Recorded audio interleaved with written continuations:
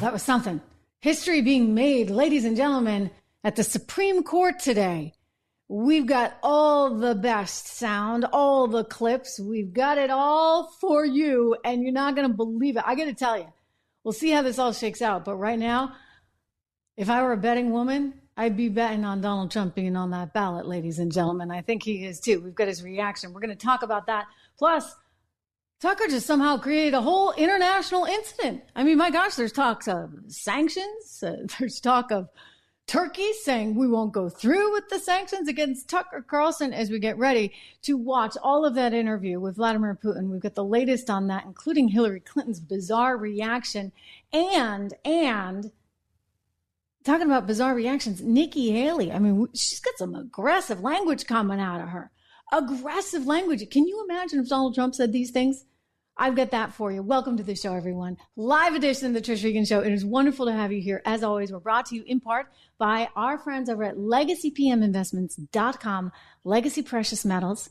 If you're worried about inflation, and you should be, I mean, heck, even the Fed is worried about inflation. I'm going to play some sound from an interview with Jay Powell with you coming up. If you're worried about inflation, you might want to look around. Try some diversification strategies. Give these guys a call, 1-866-589-0560.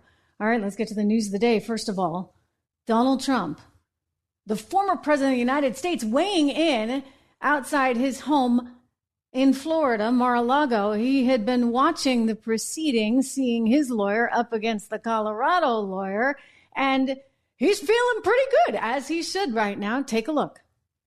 So I just say that in watching the Supreme Court today, I thought it's a very beautiful process. I hope that democracy in this country will continue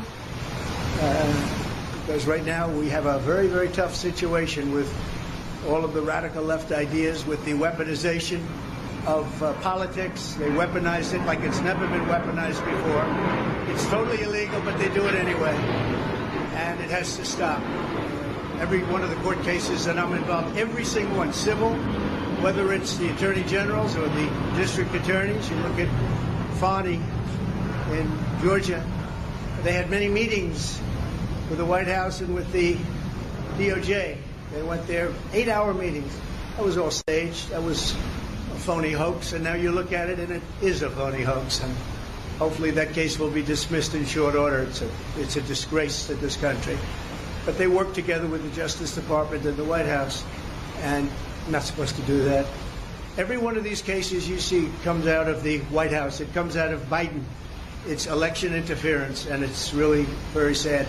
I thought the presentation today was a very good one. I think it was well received. I hope it was well received. You have millions of people that are out there wanting to vote, and they happen to want to vote for me or the Republican Party, or whatever you want to, however you want to phrase it. But I'm the one running, and we are leading in every poll. We're leading in the local polls, in the state polls, and we're leading in the swing state polls, and we're leading very big in the national polls. So, wow. So he is alleging here election interference. Listen, after a while, you start to say, come on, guys, come on, enough already, right? I can't believe what I heard today. I just can't believe it. Because I'm no legal scholar, okay? I got the business side covered, but I know enough about what I know enough about. I got this little handy Constitution book right by my side. Literally, I keep it on my bedside table. That's some interesting insight for you, right? But anyway, I'm looking at this going, how are they going to possibly go for Colorado, keeping him off the ballot? I mean, it's bonkers. But don't take my word for it. Listen to the Supreme Court justices here. I mean, I have a feeling this may come down unanimously in Donald Trump's favor. I think he's feeling some relief right now. But let's listen. Can we hear first from Elena Kagan, who's talking to the Colorado attorney. Drew, let's cue that one up. I know we're going to listen to Ketanji Brown Jackson as well, because she's like on the wrong case. You know, I think it feels a little helpless there, but we'll get to that. But Elena Kagan first. There has to be some process for determining those questions. And then the question becomes, does anything in the 14th Amendment say that only Congress can create that process. And Section 5 very clearly is not an exclusive provision. It says Congress shall have power. But maybe put most boldly, I think that the question that you have to confront is why a single state should decide who gets to be president of the United States. In other words, this question of whether a former president is disqualified for insurrection to be president. Wow. Okay, so that's not exactly from somebody who's considered a conservative, right? That's Elena Kagan, you guys. And she's like, you guys can't have a problem here because Colorado is going to decide everything for the rest of the country. That's not going to fly. I mean, then you got, well, there's so much here. I mean, I want to go to Gorsuch, who just totally, utterly destroys this Colorado attorney. He went to Harvard, I think. We've seen before that Harvard degree doesn't necessarily mean anything. It may not be worth the paper it's printed on when you hear this guy talk. Anyway, let's listen to Justice Gorsuch destroying the Colorado attorney here. That this court has held. You're not contesting this or asking us to revisit that decision in Thornton or term limits or whatever you want to call it, that it has to come from some federal constitutional authority. No, we are not, Your Honor. Okay. And here we're not talking about the qualifications clause, right? Nobody's talking about whether he's 35 years old or natural born, whatever, right? Not an issue, okay? We're talking about something under the 14th Amendment and Section 3. So that's where you have to find your authority, right? We find our authority in Article 2, in states' plenary power to run their election. Federal election, but this is for a federal office. It has to come from the Constitution, and you're seeking to enforce Section 3. We're suggesting that in their broad power to determine them, to select presidential electors in any manner they see fit, they can take account of Section 3 and apply Section 3. Could they do it without Section 3? Could they disqualify somebody for, on whatever basis they wanted outside of the qualifications clause? That would run into term limits, I would think so, right? So it has to come back to Section 3. And if that's true, how does that work, given that Section 3 speaks about holding office, not who may run for office? It was a point Mr. Mitchell was making earlier, and I just wanted to give you a chance to respond to it, because it seems to me that you're asking to enforce in an election context a provision of the Constitution that speaks to holding office. So it's different than the qualifications clause, which is all about who can run and then serve, yeah. I don't know that it is different. Okay. Other qualifications for office similarly talk about eligibility for the office. There's nothing unconstitutional about a 30-year-old trying to get on the ballot. Except for this disability can be removed, right, under Section 3. That's what's different about it. So great. This is just great. So for those of you that don't know what Section 3 is in the 14th Amendment, again, like I said, I got my trusty little book here. Here's my Constitution, and I'm underlining, I'm making notes. I'm looking at Section 2 versus Section 3. So Section 2 is all about sort of, the age, et cetera, right? Like that's sort of like how, whether or not you're qualified if you're going to reach a certain age. But you go to Section 3, and this is what Gorsuch was just referencing. In other words, he's saying that you need to look at Section 3 because this is a federal issue and the states are deriving their power from the federal government. And specifically when it comes to the President of the United States, you've got to look at Section 3. And what's fascinating about this, ladies and gentlemen, is that there is the mention of insurrection in here, but let's go through it. I'm going to actually read it directly from the Constitution itself. This is the 14th Amendment, ratified July 9th, 1868. 14th Amendment, Section 3, no person shall be a senator or representative of Congress or elector of president and vice president or hold any office, civil or military, under the United States or under any state who, having previously taken an oath as a member of Congress or as an officer of the United States or as a member of any state legislature or as an executive or judicial officer of any state to support the Constitution of the United States shall have engaged in insurrection or rebellion against the same, or given aid or comfort to the enemies thereof. All right, so it's saying you can't have done that.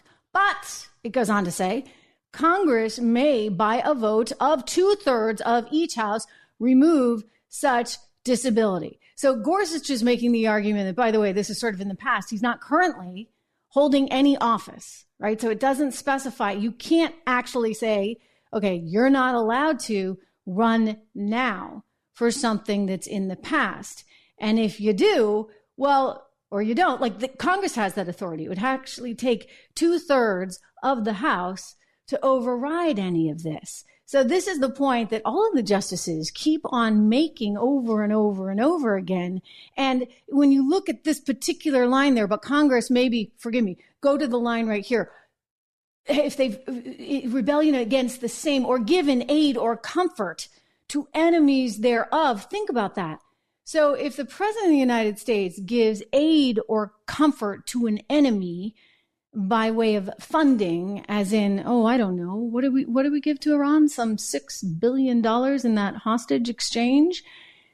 $6 billion that the Biden administration gave to Iran along with the hostages. They're trying to say, it was their money anyway, whatever. I don't think so. I mean,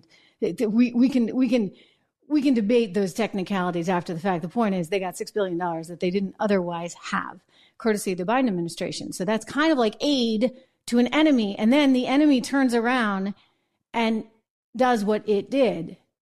You might actually look at that particular interpretation in a whole new way, maybe against Joe Biden.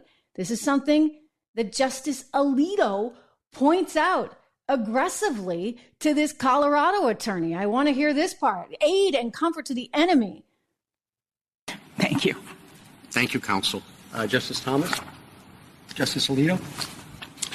And suppose there's a country that proclaims again and again and again that the United States is its biggest enemy. And suppose that the President of the United States, for diplomatic reasons, think that it's in the best interests of the United States to provide funds or release funds so that they can be used by that country. Could a state determine that person has given aid and comfort to the enemy and therefore keep that person off the ballot?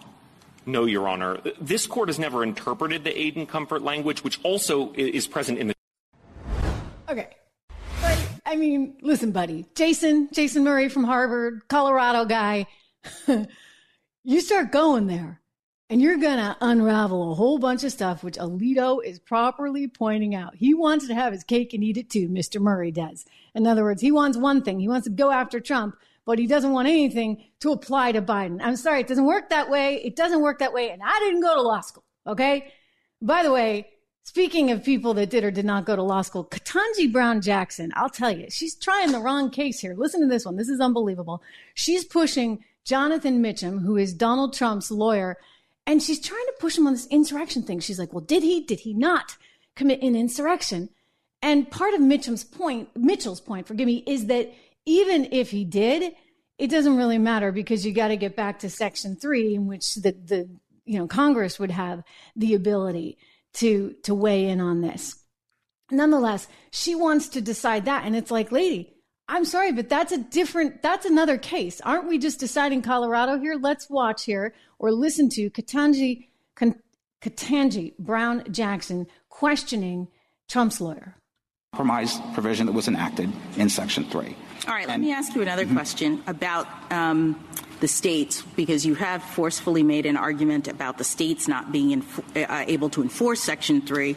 So if we agree with you on that, what happens next? I mean, I thought you also wanted us to end the litigation.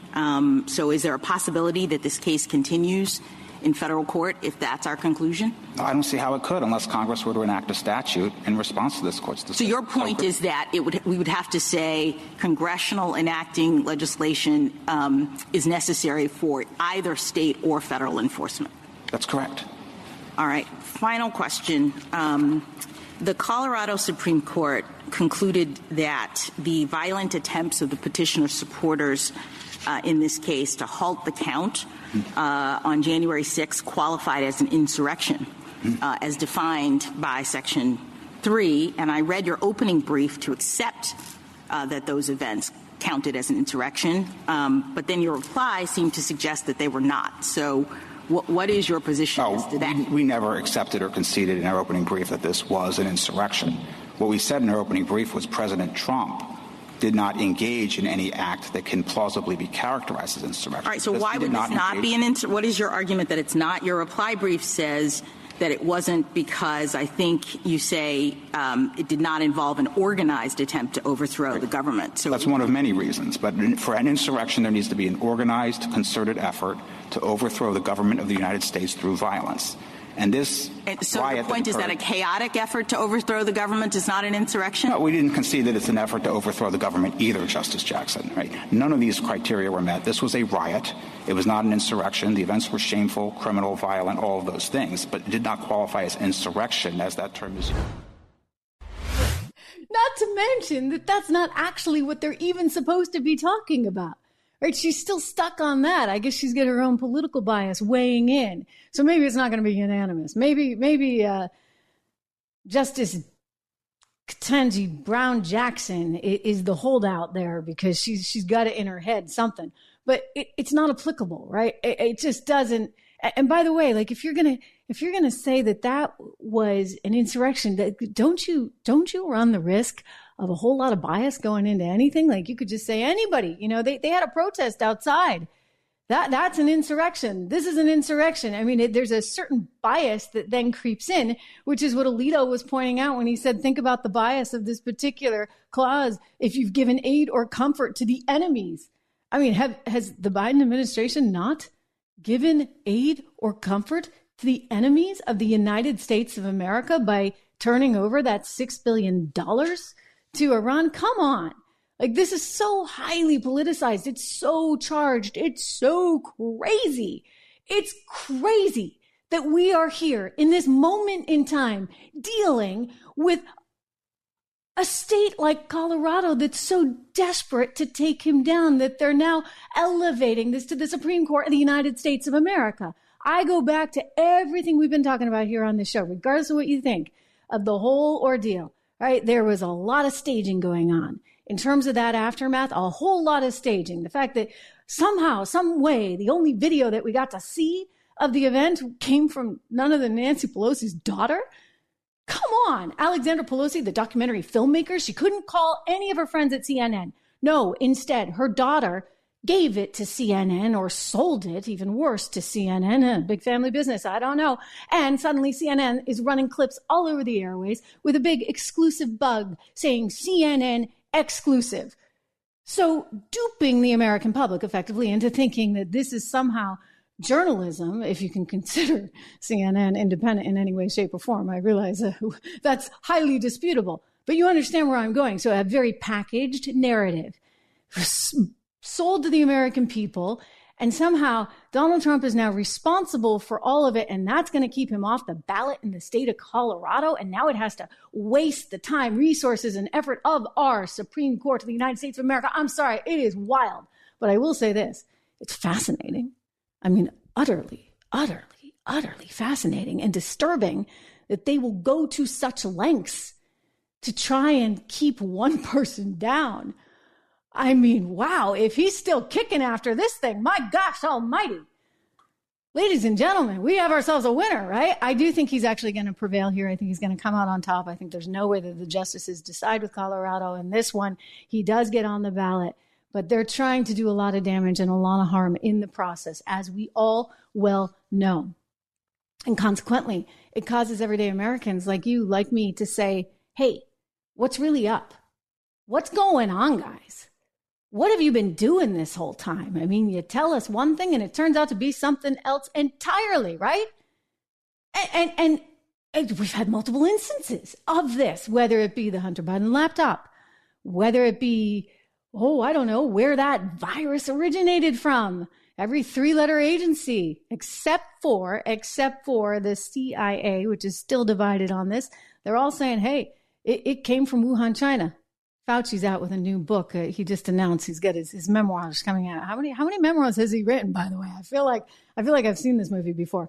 Anyway, he's got a book that's going to be coming out. And whether it be the Hunter laptop, whether it be coronavirus and its origination, you can't talk about these things.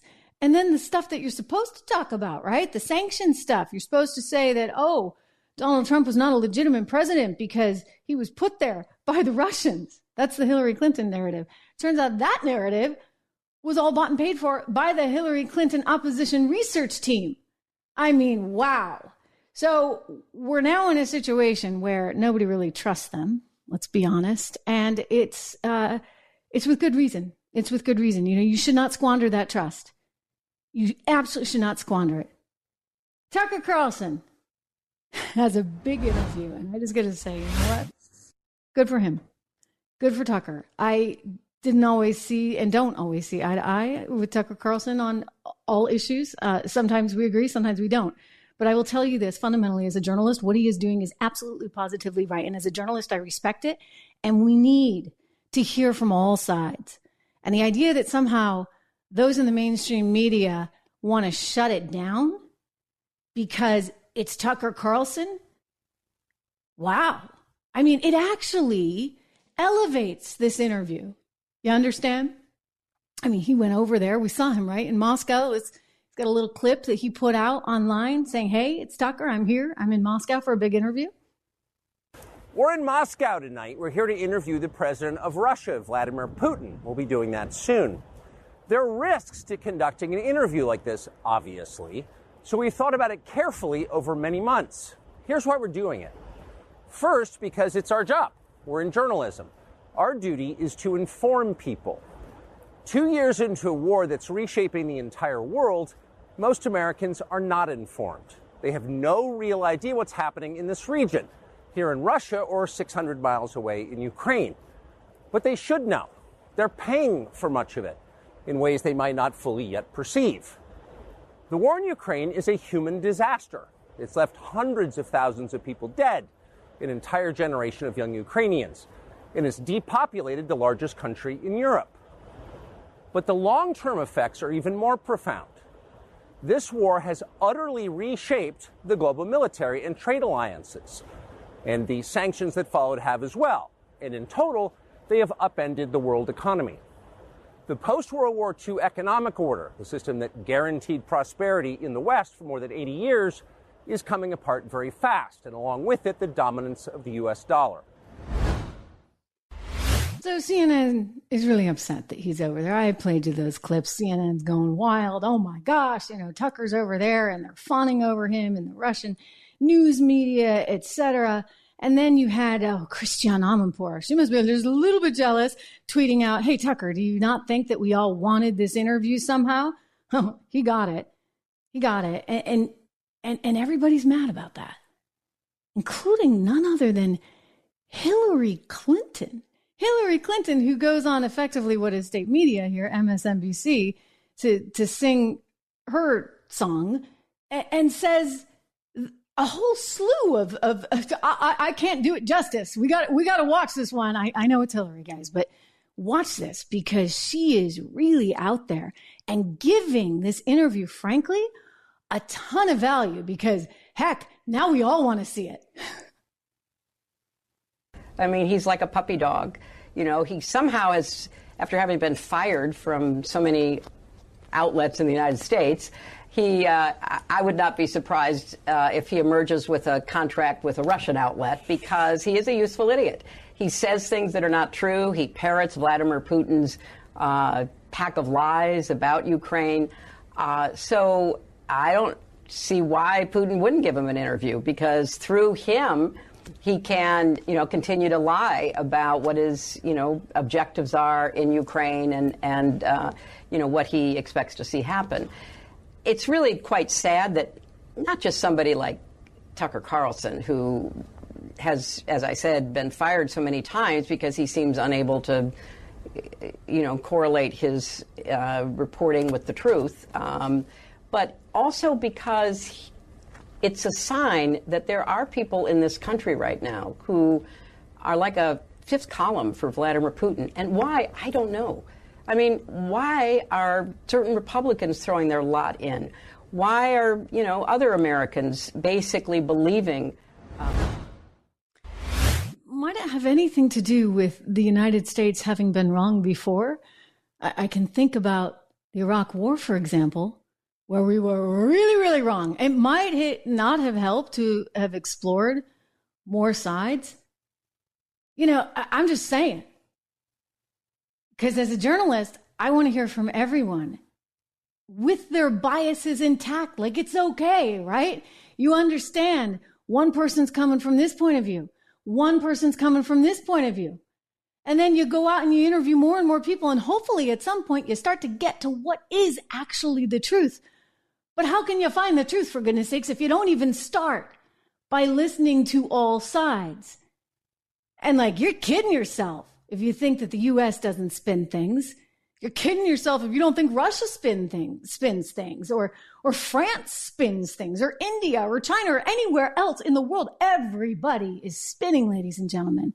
The job of a journalist is to cut through that spin, to understand what really is going on, because everybody's got their narrative. And she wants to deprive people of that. See, the great thing about where we are nowadays is she can't.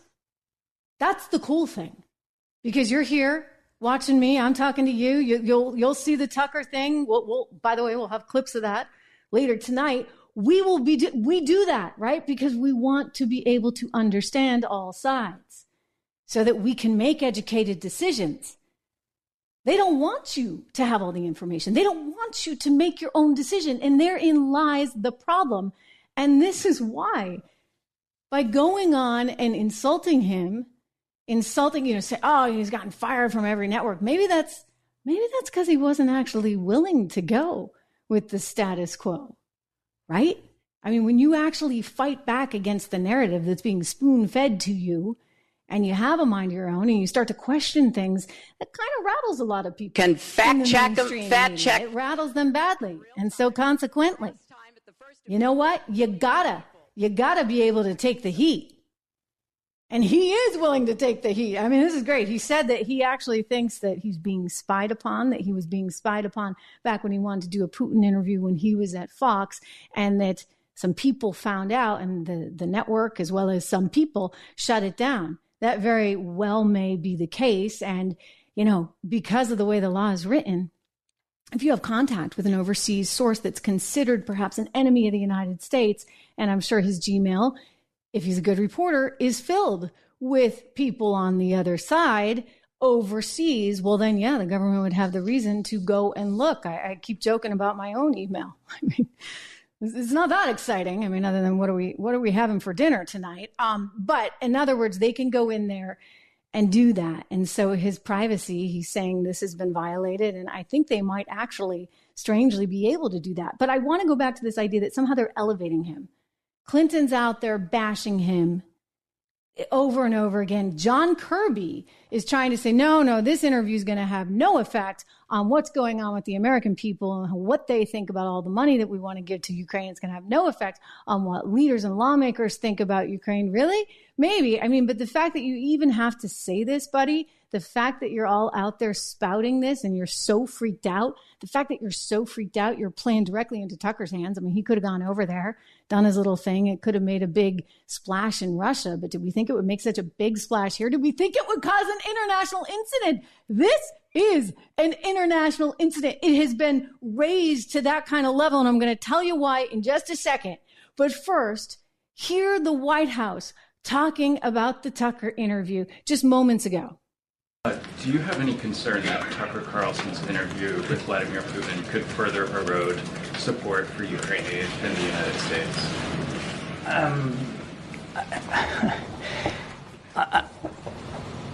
We're convinced that there is strong bipartisan support on Capitol Hill for supporting Ukraine.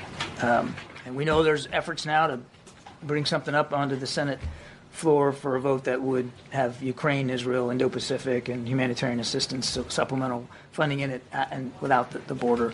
We'll let senators work that out. The president believes that support for Ukraine is critical, particularly right now, as Russia continues to try to hit their defense industrial base, continue to hit their units on that battlefront from east to south.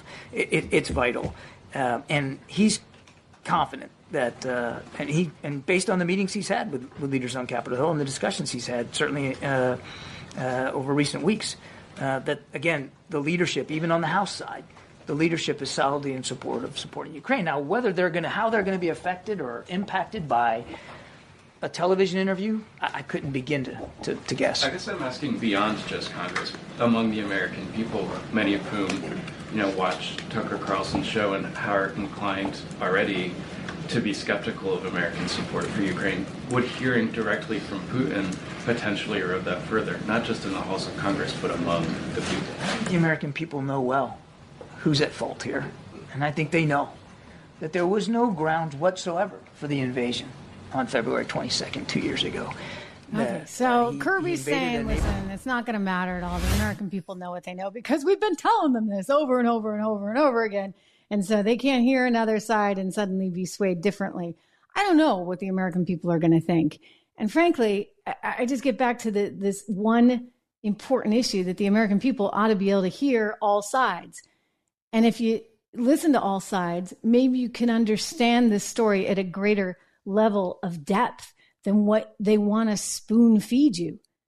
I think it's important, especially when you look at some of the fraud that's been happening. I mean, we're just supposed to be okay with that when the deputy defense minister in Ukraine has to be fired by us because he's allegedly stealing, along with his deputy that was allegedly stealing. I mean, like, how many times can that go down before Americans start to say, I'm not so psyched about turning over my tax dollars here? I mean, again, let's let this shake out wherever it's going to shake out, but let's make sure that we got all the facts and all the information, and let's hear from everyone. They have, through their sort of distaste for Tucker Carlson and their fury that he would dare to do this. Here's the thing. If you were at Fox News, if I was at Fox News, they wouldn't be allowed to, right? Because it would be so tightly controlled. There'd be somebody in government saying, no, we need this interview to happen with such and such or so. And so he might not have gotten it, or he might have gotten it and then just not been allowed to do it. In this case, he's allowed to do it because he doesn't have any bosses saying, But the other bosses, I guess, are just these big governments, whether it be John Kirby or Hillary Clinton or just other anchors at CNN that are all jealous and mad because they didn't get the interview, or whether it be the European Union. This one blew me away. Again, you want to elevate this and make sure everybody tunes in? You guys have actually done Tucker Carlson and his new company a massive service, huge service, because now the EU is talking about sanctioning Tucker Carlson. Somebody over in the EU is like, well, why don't we just sanction him? Oh, yeah, wow. I mean, you want to talk crazy talk. That's exactly what's going on, ladies and gentlemen. And when I talk about it being elevated, this interview, to an international incident, I'm not kidding, because now you get Turkey's Orban weighing in on Twitter on this whole thing. Take a look at this tweet. After the news broke that somehow the EU wants to sanction Tucker Carlson over his Vladimir Putin interview. Oh my goodness. And he said, don't bother trying. This is the president of Turkey. We won't let it happen. Strength, Tucker Carlson. Look, I mean, the fact that this is actually going down, I'm like, this is like some kind of surreal moment. Tucker's team had to have been like, yes, right? Because now, again, everybody's going to be watching. I mean, when they threaten to sanction you over doing an interview as a journalist, you've hit a nerve, buddy. Like, you hit a nerve. And that's a good thing, because if they're this worried, you have to say, why? What are they worried about? Really, what is it that has them so concerned they're willing to sanction him? What is so concerning that you got these sort of, how shall we characterize them?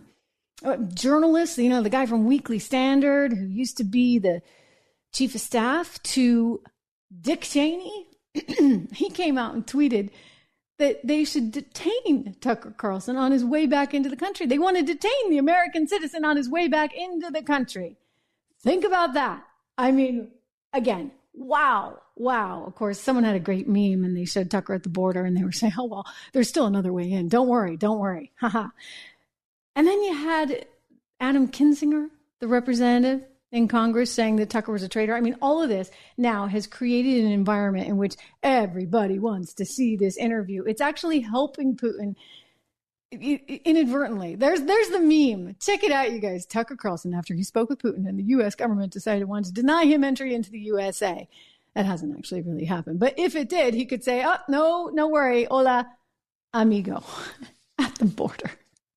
Really unbelievable stuff. So we're going to be watching that, and we're going to be bringing you excerpts from that big interview. But keep in mind, Hillary Clinton, who's out there criticizing aggressively Tucker Carlson for daring to do this interview, she dared to try and have a relationship, if you would, back when she was Secretary of State, with Russia. Do you remember this little moment, which actually was really embarrassing for her, and I would just say humiliating for our State Department, because apparently we don't have any decent Russian speakers? That was my takeaway. Watch. Today, in anticipation of this important meeting and our time here together, I wanted to present you with a little gift which represents what President Obama and Vice President Biden and I have been saying, and that is, we want to reset our relationship. And let's do it together. So we will do it together, okay? Photo op. Thank you very much. You're very welcome. We worked hard to get the right Russian word. You think we got it? You get it wrong. I got it wrong. It should be перезагрузка. And this says перегрузка, which means overcharged. Well, we won't let you do that to us. You see that? So she wanted reset.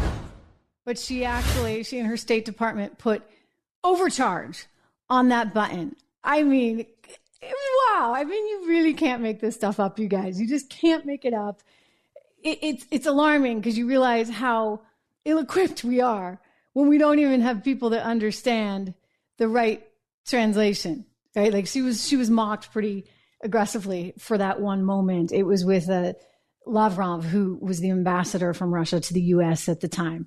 So again, we'll see what happens in this interview, but be assured, people are worried, really, really worried about what might come out. Who should not be worried about what's going on with him? I mean, he should be worried from a political standpoint, and the fact that he's probably going to lose the election if you judge by the polls that we're getting out, including the Emerson poll that just came today, which still shows Joe Biden underwater. But Joe Biden is getting off. Joe Biden is getting off on those documents charges. And you're never going to guess why. I mean, it's actually really embarrassing for him when you find out why they're willing to let him off. Just breaking moments ago, U.S. President Biden mishandled classified documents but will not face criminal charges, according to U.S. Special Counsel. I mean, unlike, what Donald Trump has had to go through, where it's just been a nightmare, Biden gets off easy. He gets off easy, because, hey, the documents, they were just in the garage, right? Right next to my Corvette. That's all, people. Remember? Mr. President, thank you, Mr. President. Mr. President, okay. Classified material next to your Corvette. What were you thinking? Let me, I'm going to get a chance to speak on all this, God willing, soon. But as I said earlier this week, people, and by the way, my Corvette's in a locked garage. Okay, so it's not like you're sitting out in the street. So but at any rate, was in a locked garage. Yes, as well as my Corvette. But as I said earlier this week, people know I take classified documents and classified material seriously. Yeah, because, you lock them up next to the Corvette. I mean, how was that relevant? I'd love to see him in a courtroom. Good thing he never really practiced law, because he would have been really bad. He would have been worse than the Supreme Court justice we heard that was somehow trying to prove a totally different case today. She was really stuck on insurrection when they were all just trying to debate the Colorado state ballot. But this is unbelievable. So U.S. President Joe Biden, he has been basically, convicted of mishandling classified documents, but will not face any criminal charges. So they decided, yep, he did the wrong thing. But it turns out he did the wrong thing. And the reason they're not moving forward with any charges is because it would look really bad. I mean, he's just so old. This is why it's so embarrassing, ladies and gentlemen. I mean, when this is the reason you get off, they didn't let Trump off for this reason. Here, let me quote from a story on NBC right now. This is a quote actually from the investigators themselves. So by declining to prosecute, they said they had to have a reason. Right? And what was the reason? It was Biden's limited memory. That's why. Again, How utterly humiliating. Both during the 2017 recorded conversations with the ghostwriter that he was doing an interview with, as well as investigators last year. I'm going to quote, "Given Mr. Biden's limited precision and recall during his interviews with his ghostwriter and with our office, jurors may hesitate to place too much evidentiary weight on a single 8-word utterance to his ghostwriter about finding classified documents in Virginia in the absence of other more direct evidence." It goes on, quote, "We have also considered that at trial, Mr. Biden would likely present himself to a jury, as he did during our interview of him, as a sympathetic, well-meaning, elderly man with a poor memory." Investigators are, oh my goodness. So an elderly man with a poor memory. That's who our president of the United States of America is. And this is why he's allowed to take classified documents. And we're not going to penalize him for it. We're not going to follow up on it because he's just a poor old man. He's a poor old man. And you wonder why he's fallen in the polls so badly. I mean, this is pathetic. I'm telling you, it's utterly pathetic. He should be ashamed. He should be embarrassed. The Democrat Party should be embarrassed. I don't know how they're going to run him. I really don't. I think Michelle is sitting there going, now is my time. And she'd be right to think that, because you can't even go after him because he's just a poor old man. And that's how he's going to present himself to the jury, as he presented himself to the investigators. We got ourselves a grand old mess, do we not, ladies and gentlemen? One big old grand mess. Nikki Haley is back in the news. I'm stunned by Nikki Haley. I got to tell you, how does this woman get away with using rhetoric like this? The things that she said, I'm telling you, if Donald Trump said this, in 2 seconds, they would eat him up and spit him out. It would be all over the cable news, airwaves. Oh my gosh, can you believe he used that kind of language? You don't use that kind of language when you're referring to elections. Oh my, but apparently you can if you're Nikki Haley. If you're the darling of the media, if you're Hillary Clinton, you get to go on and say, oh, well, he's not a legitimate president. If you're Jimmy Carter, you can say he's not a legitimate president, former president of the United States, talking about Donald Trump. And if you're Nikki Haley, you get to go on and say stuff like this. Listen to the vocabulary choices as she's describing the Nevada election, where she performed so badly, she actually lost to none of the above. Okay? These are the election results. Take a look at this. None of these candidates, 61.2%. Nikki Haley, 32.4%. None of these candidates. That's who Nikki Haley lost to in the state of Nevada. Donald Trump wasn't even on the ballot. This is the first time in history this has ever happened. You get Donald Trump running. He's not even on the ballot. Nikki Haley can't even beat none of these candidates. It's really remarkable. So here's her explanation for it all. And again, listen to the vocabulary choices. Does that situation in Nevada hurt a little bit? No. I mean, Nevada, it's such a scam. They were supposed to have a primary. Trump rigged it so that the GOP chairman, who's been indicted, would go and create a caucus. We knew months ago that we weren't going to spend a day or a dollar in Nevada because it wasn't worth it. Mm-hmm. And so we didn't even count Nevada. That wasn't anything we were looking at. We knew that was rigged from the start. Sure. Our focus is on South Carolina, Michigan, Super Tuesday. So if you look what we did in Iowa and you look what we did in New Hampshire, we're continuing to grow. That's what matters, I think, more than anything else. But look at what happened. Did you hear that? I mean, I couldn't believe it. I fell off my chair when I saw this. What kind of language is that, lady? Really? I mean, this is the kind of language that got Donald Trump in a whole lot of trouble. Are you somehow undermining our system? I mean, when you say words like that, they're pretty darn loaded, are they not? Super loaded. But she's okay to say that? Listen, those were talking points. She had a script, and she deliberately chose those words. And everybody was fine with it. Think about that. And then think about the other thing that was going on. She said, well, we didn't even bother with Nevada. We didn't care. We didn't even bother because we thought it was this, that, and the other. She didn't bother with it, which tells us she doesn't care about the voters of Nevada. She just doesn't care. What happened to the woman who's like, I'm in it for everyone. I'm in it for everyone. I care about everybody in this country. I want to make sure you have a voice. Well, not if you live in Nevada. I think that Nikki Haley has some problems, and I think the GOP has a Nikki Haley problem. You saw the other day, Ronna McDonald's out. She's going to be McDaniel. See, I did again. I keep wanting to say Ronald McDonald. We've been laughing about that. This is some kind of Freudian slip, I guess. Anyway, so Ronna McDaniel, she's the niece, right, of of Mitt Romney. She is out at the GOP. She's held that position since, I think, 2017. All kinds of concerns about the spending patterns, the lack of cash, the lack of resources there at the Republican Party. You compare and contrast the GOP and the RNC with, say, the Democrat Party. And you know what? The RNC is total underdog there, total underdog, but maybe they did it to themselves. There was one article in Red State that alleged $70,000 being spent on flowers in a given period of time, compared with, they said, the DNC, which was spending something like $795. So yeah, I mean, if you've got like spending that's out of control and you're going to Broadway plays, as it's also been alleged, and you're paying for hair and makeup and this, that, and the other, maybe you start to run out of cash rather quickly. And so there's been a lot of concern within GOP circles that the money is not going to the right places and the right things. And this is, let me tell you, a really, really big election. It's a really big one. And so you don't have money to waste. You don't have dimes to waste. You don't have time to waste.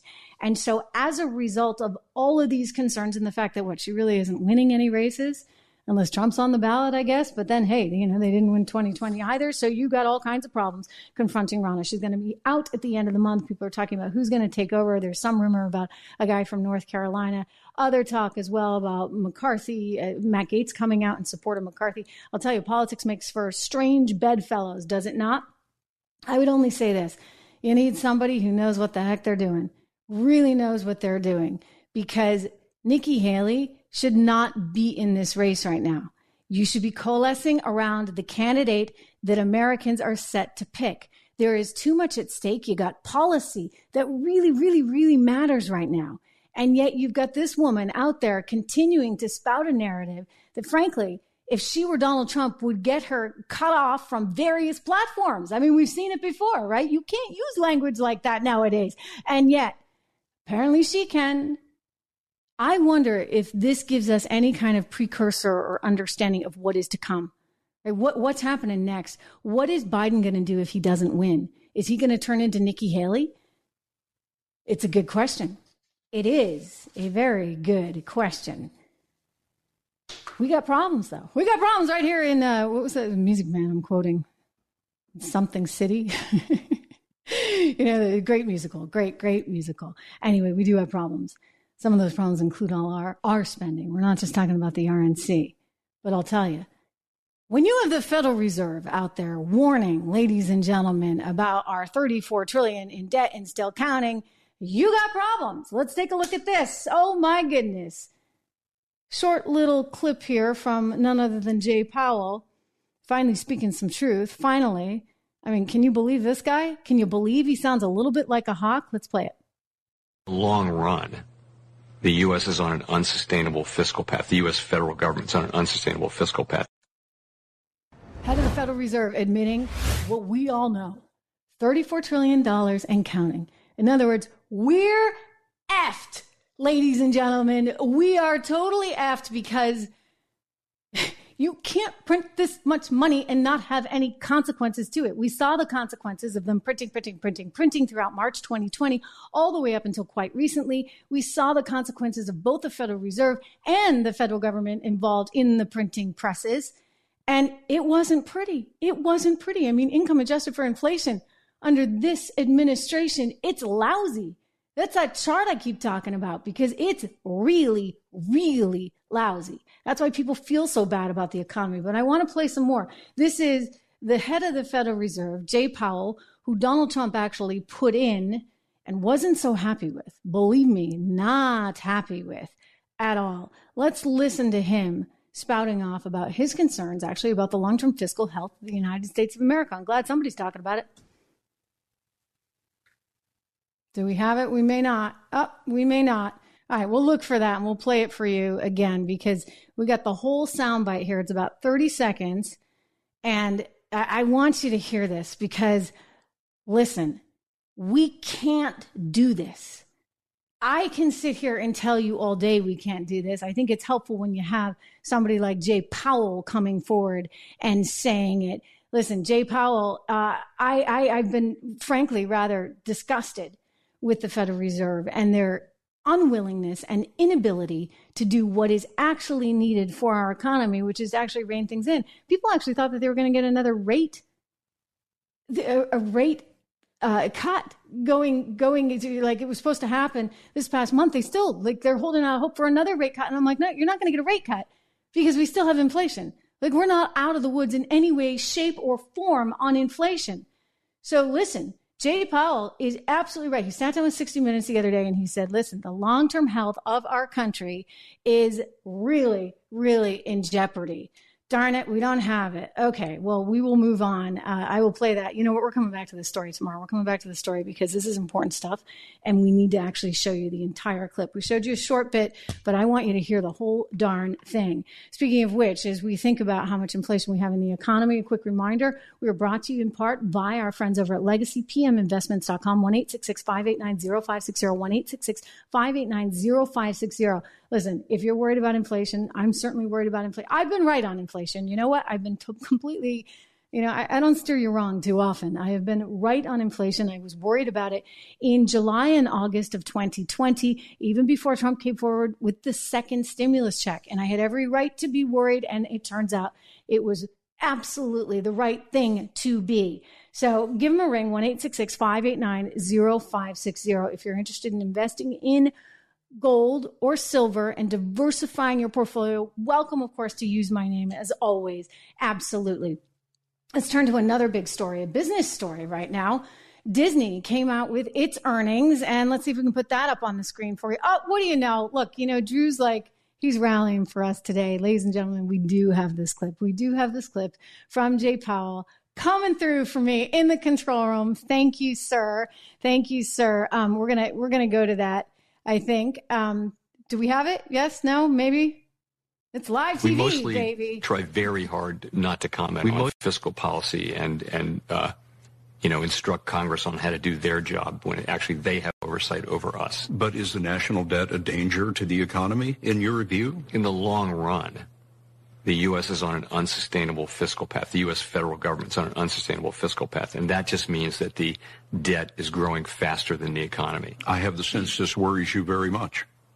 Over the long run, of course it does. We're borrowing from future generations. It's time for us to get back to putting a priority on fiscal sustainability, and sooner is better than later. Good luck, though. Good luck. I don't think there's any willingness, by the way, on either side. I mean, it's not as though this is just a Democrat problem. It is a problem, shall we say, overall for everyone right now, in my opinion, because they all want to spend money. Let's go to another story right now, and that happens to be Disney, as we stay within the sort of business sphere here. Disney has a whole host of problems, including the latest being that Elon Musk has teamed up with Gina Carano, and they're going to actually sue Disney because they're saying they are in violation of her employment contract. But take a look at this. This is earnings that came out after the bell. Don, this one's for you, right? We promised we would keep talking about Disney. $1.22 adjusted versus 99 cents expected. This is earnings per share. Revenue of $23.55 billion versus $23.64 billion. So revenue coming in a little bit lighter than expected, but earnings really knocking it out of the park. And most importantly, what investors should probably take heart in is the news that Disney is looking forward to more profitability. All that in the future. All that said, part of bringing Bob Iger back and then bringing in the former CFO over at Pepsi was about trying to get some structure around their costs. They've just been spending money like drunken sailors there. I mean, heck, they're doing the whole new Snow White, and they were spending allegedly some $350 million on that new Snow White. And then they had to pull the production. Remember that? So they're spending and spending and spending. They're like the Fed, right? They're just printing money. But it's catching up with them because shareholders are like, what are you doing? And you look at the stock price and it's cut in half from where it was some few years ago. In 2021, it was trading up around $200. Not the case nowadays. So they decided, okay, we're going to divide our company into 3 different businesses. We've gotten too big. So we're going to be entertainment. We're going to be streaming. And we're also going to be like parks and recreation. And so what's fascinating to me is when you look at, this is the first earnings season where they had this new lineup. You look at what happened in the entertainment section. This is with those linear networks. We're talking ABC, for example, which owns The View. As I told you, they're going to sell it, or ESPN. Those linear networks, they're suffering because revenue fell 7%. Whereas if you look at some of the other things like the experiences division, that's, for the parks and for the cruises, well, they actually saw a 7% bump in revenues. So I think that much of the company might be doing fine, but a lot of the company isn't doing fine. And that particular part of the company that's not doing fine is the woke part of the company. Just saying. Right? There's an expression that we all know. There's an expression, go woke, go broke. And that's what we're seeing evidence of here at Disney. Because they can't get out of their own way when it comes to entertainment. They keep making entertainment that nobody wants to see. At some point, that bad entertainment is going to catch up with Parks and Recreation and everything else. So it was an okay quarter. Whether or not it's going to continue being an okay quarter, that's anyone's guess. Moving on to why that is. Well, you know what? If you can't give up on your wokeism, you're going to have problems, ladies and gentlemen. You just are not going to be able to get your way forward. And that's exactly what's happened. You get the new, Pirates of the Caribbean. No more Johnny Depp. Instead, they've got this. Do we have a picture of her, Drew? This actress? Oh, there we go. Okay. Elon Musk went in saying Disney sucks. So apparently they're considering this woman, Ayo Edebiri, forgive my pronunciation, I'm sure that's not right, as the replacement for Johnny Depp. And the word or the scuttlebutt on the internet about this particular actress is that she is really woke and very socialist, anti-capitalist, and a whole bunch of other things. And she really has a political agenda that many moviegoers might find a little bit challenging, especially when you consider the audience that likes Pirates of the Caribbean. Like, they're not really going to go for this new actress. So yet again, as we look at an entertainment division that's suffering with revenue coming in light, down 7%, you say, well, aren't they ever going to learn their lesson? Like, aren't they ever going to figure this out? No, they're not. They're not. Because now they're going to do a Pirates of the Caribbean and spend a fortune on it with somebody who is really trying to make a political point as opposed to maybe just the best actor or the best actress. There had been some talk at one point of putting Margot Robbie in there. Now that, you want a woman playing the pirate, like maybe proven box office draw with Barbie, like maybe that would have been a smart move. But no, they're going to go with somebody who is well known for her sort of wokeism, if you would. But they have to. You see, there's a mandate over in the HR department. Elon Musk tweeting out something that he said one of his sources gave him from Disney. You see this color-coded thing? So they rate you at the Disney company. They rate you based on whether or not you're inclusive enough. You're going to be rated A, B, C, or D. So you see, if you're a manager at Disney, your entire future actually depends on whether or not you are inclusive enough. So on-screen representation, you got to have characters that are representative. So whoever's making this movie for the new Pirates of the Caribbean is more focused on meeting that standard A at the top of this Disney inclusion standards memo than they are about box office receipts. And therein lies the problem. Therein lies the problem in a major way. Look, this was tweeted out by Elon. He said a source gave it to him. And he's got a bit of an axe to grind. Remember, this is Elon. He does not like Bob Iger, the CEO of Disney, very much, in part because Bob Iger has pulled all his advertising from X. And, Elon being Elon, he let him have it at a recent conference. He's organized by New York Times Dealbook. So he's on stage. He's doing this interview with Andrew Ross Sorkin. It's great. And he knows that Bob Iger's in the audience.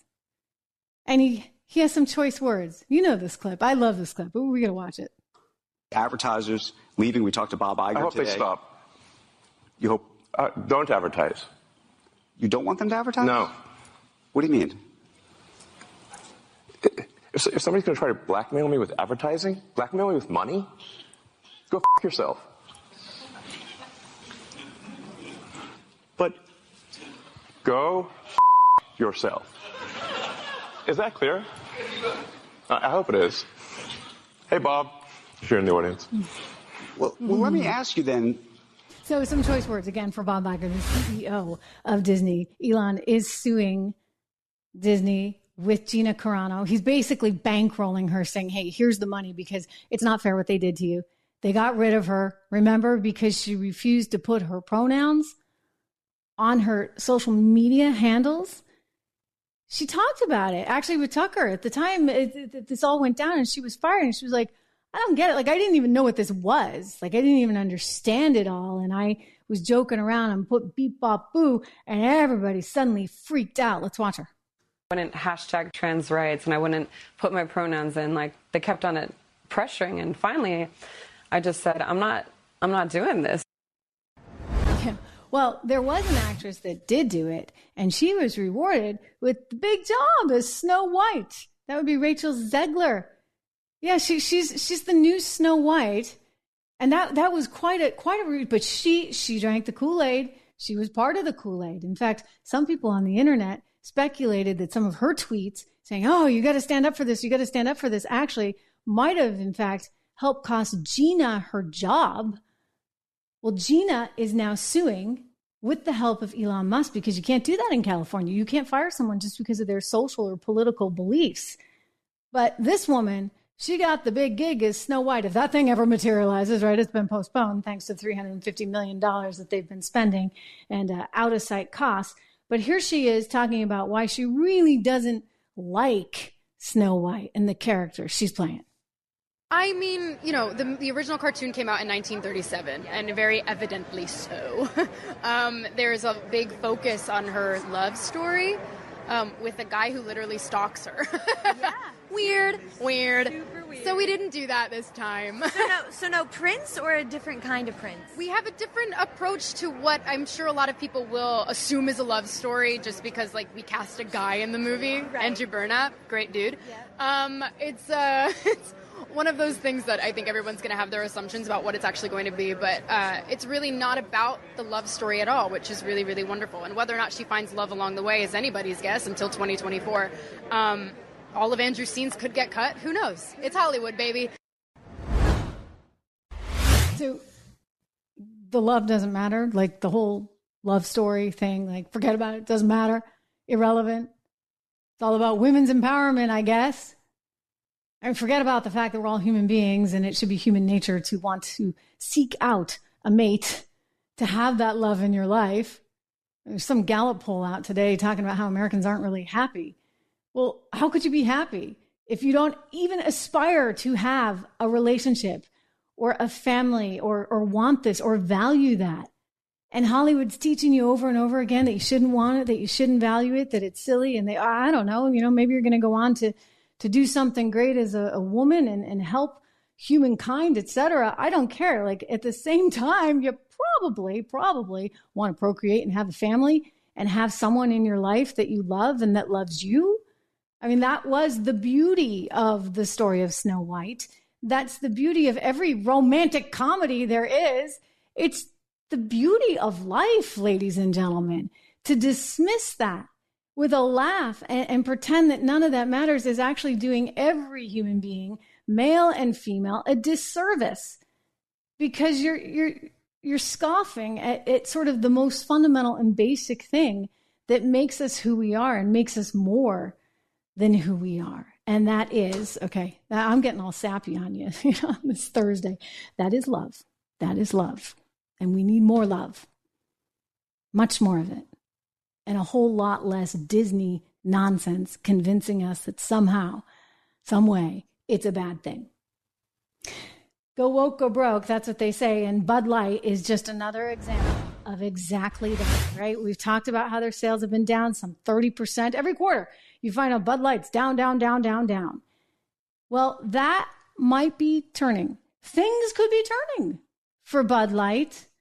The stock price has started to rally back to where it was before the big incident. And now they're getting the support of a lot of key people. Namely, this guy. Well, let's show this guy. He writes, the Bud Light ad was a mistake of epic proportions. And for that, a very big price was paid, but Anheuser-Busch is not a woke company, but I can give you plenty that are. I'm building a list, and we might just release it for the world to see. Why not? The radical left does it viciously to well-run conservative companies and people. Very nasty, but it's the way they play the game. On the other hand, Anheuser-Busch spends $700 million a year with our great farmers, employs 65,000 Americans, of which 1,500 are veterans, and is a founding corporate partner of Folds of Honor, which provides scholarships for families of fallen servicemen and women. They've raised $30 million and given 44,000 scholarships. Anheuser-Busch is a great American brand that perhaps deserves a second chance? ? What do you think? ?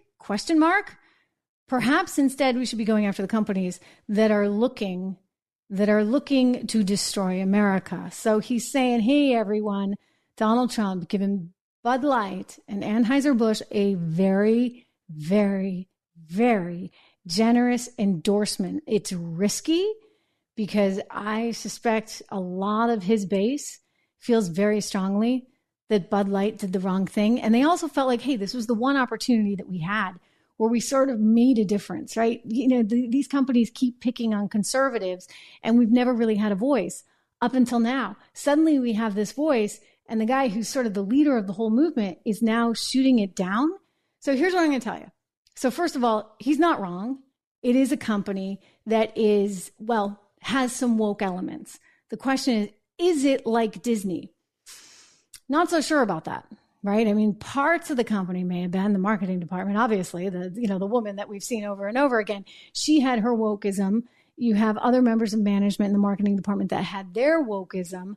But in general, is Anheuser-Busch that way? I mean, they still have factories. Let's keep in mind in St. Louis, Missouri. All that said, I hear conservatives who are like, what the heck? What did you do? All I can say is they better be writing a big check. I'm sure they are. I mean, I hate to be so cynical, but they wrote one to Dana White and the UFC. Do we have that video, Drew, of them walking in? I knew it was like, something was up when I saw this. Yourself a patriot, right? You're a patriot. How strong that team is. Take a look. So this is Madison Square Garden. Not too long ago, you get Kid Rock, you get Dana White, you get Donald Trump, and you get Tucker Carlson there.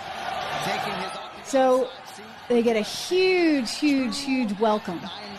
Dana had just done a deal with Bud Light. Dana did a deal with Bud Light for some $100+ million. Kid Rock is his buddy. Tucker Carlson is there. They're all buddies, right? And Donald Trump is there. So when I saw that, and then I saw Dana come out, and let's watch what Dana said about how we got to be nicer to Bud Light, I was like, interesting. Watch. I'll tell you what, if you consider yourself a patriot, right? You're a patriot, you should be drinking gallons of Bud Light. Believe me when I tell you. Wait. I should be boycotting Bud Light. Gallons of Bud Light. You should have Bud Light drums stacked up. Wow. So that tells you a lot. Dana came around. Kid Rock came around, did an interview on Tucker Carlson's show saying he came around. And now the big kahuna has come around. He's asking your opinion on it. But like I said, I mean, there might have been some heavy campaign funds that were donated in order to, I'm just saying, I don't know, but I'm just saying that was kind of a weird move. What do you guys think? I'm looking at some of your comments here. You have a lot to say on this one, and I get it. It's like, what is going on? Yeah, Leslie writes, what $100 million will do for you. What do you know? Donald Trump, you know what? He is a politician, and he is a businessman. That's all I'll say. He's a politician and a businessman, and somebody got a deal together.